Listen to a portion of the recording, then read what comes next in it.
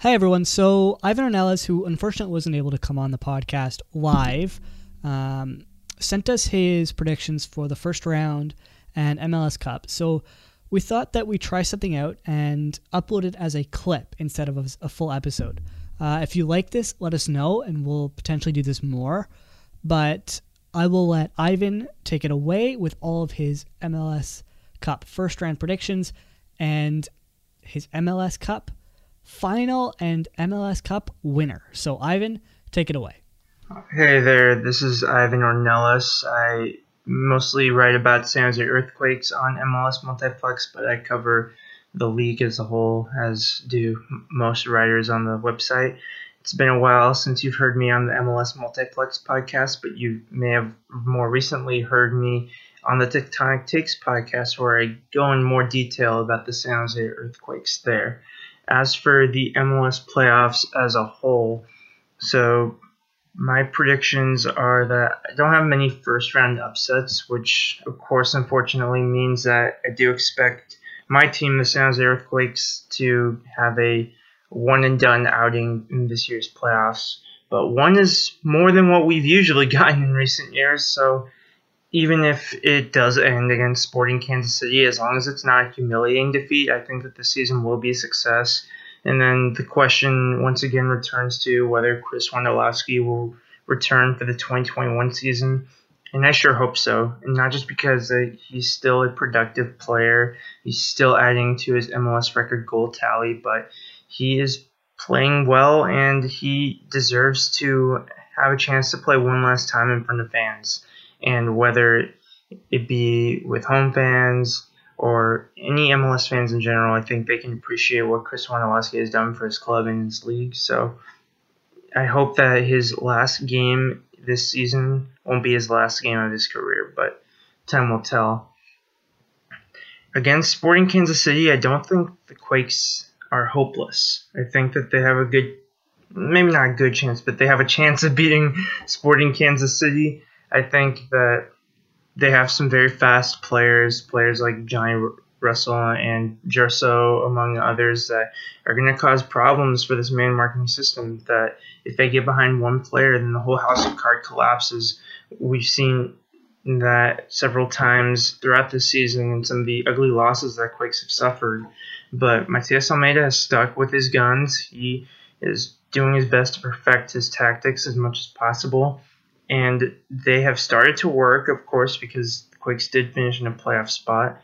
But we do know that there's a lot of work to be done still with the squad. There are still questions as to whether the starting 11 that the Quakes have used throughout this season most frequently is going to be the one that can be the core of players that leads to greater success, becoming a more consistent playoff team, going further in the playoffs in the next few seasons, and perhaps winning a trophy of some kind. So this is going to be an important game for every player involved in the San Jose Earthquakes to prove that they have what it takes to help lead this team to a better direction.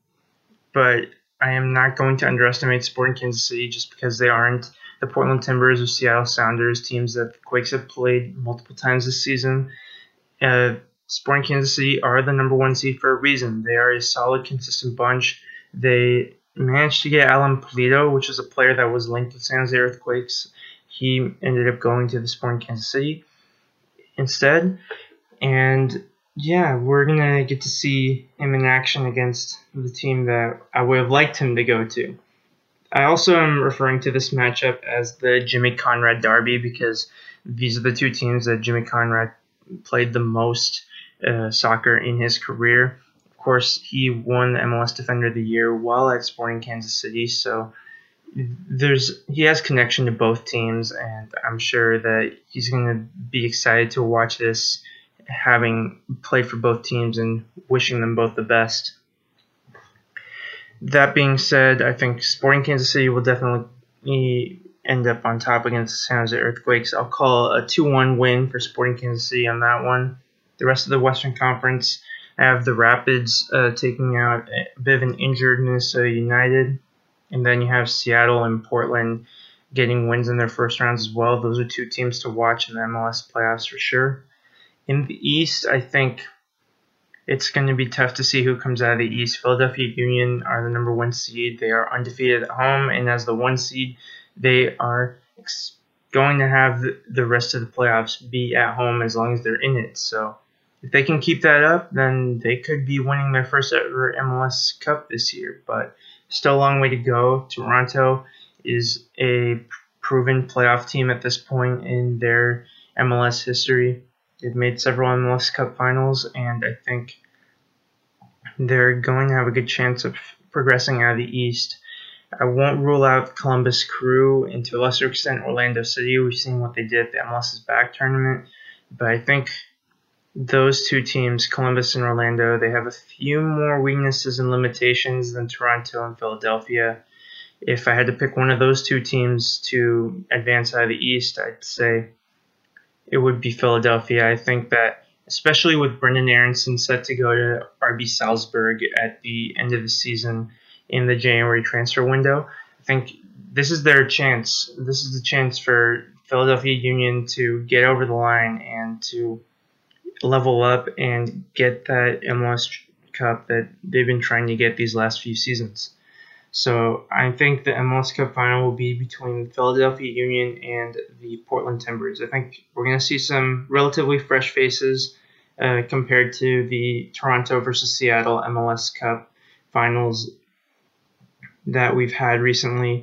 But I wouldn't be surprised if I'm completely wrong and, it becomes Seattle versus Toronto again. But that would be the boring prediction. And then for my MLS Cup result, I think I'm going to go with Portland beating Philadelphia Union in the final. I'm going to say it goes down to penalties. It's going to be 1-1 after 120 minutes. Portland win 5-4 on penalties against the Philadelphia Union. And Portland Timbers cap off what has been an impressive year with the MLS's back tournament title and the MLS Cup title. And the reason I think the Portland Timbers will win the MLS Cup is their depth. They've lost Sebastian Blanco, but I don't see any weaknesses in their starting 11, and they have 4 or 5 players at least on the bench that could be starting in a majority of MLS teams, in my opinion. So I think that depth is going to come into play in the playoffs. Portland Timbers are a bit underestimated compared to Seattle as well, but that suits them pretty well usually. So I think my gut feeling tells me that Portland's going to win the MLS Cup, but who knows? I think that there's going to be a few surprises in the mix in this MLS Cup that I don't feel comfortable predicting, but something's going to happen that's going to shock us all, I think. And I thank you for giving me the opportunity to speak in this podcast. I'm sorry I couldn't be here to have a conversation with you live, but I know we'll have more conversations in the future. And I hope everyone enjoys the MLS Cup playoffs this year. It has been a tumultuous season, but an enjoyable one when the players have had the opportunity to play. Thanks a lot, Ivan. We really appreciate it. Hopefully we can have you on in the very near future, maybe later on the playoffs, depending on how San Jose does, maybe even next week if you're available. But we really appreciate you coming on. Our latest episode will be up hopefully tonight, if not at some point tomorrow. So keep an eye out for that, where we're joined by Daniel Garza. But yeah, thank you for listening, and keep your eye out for the next episode of the podcast.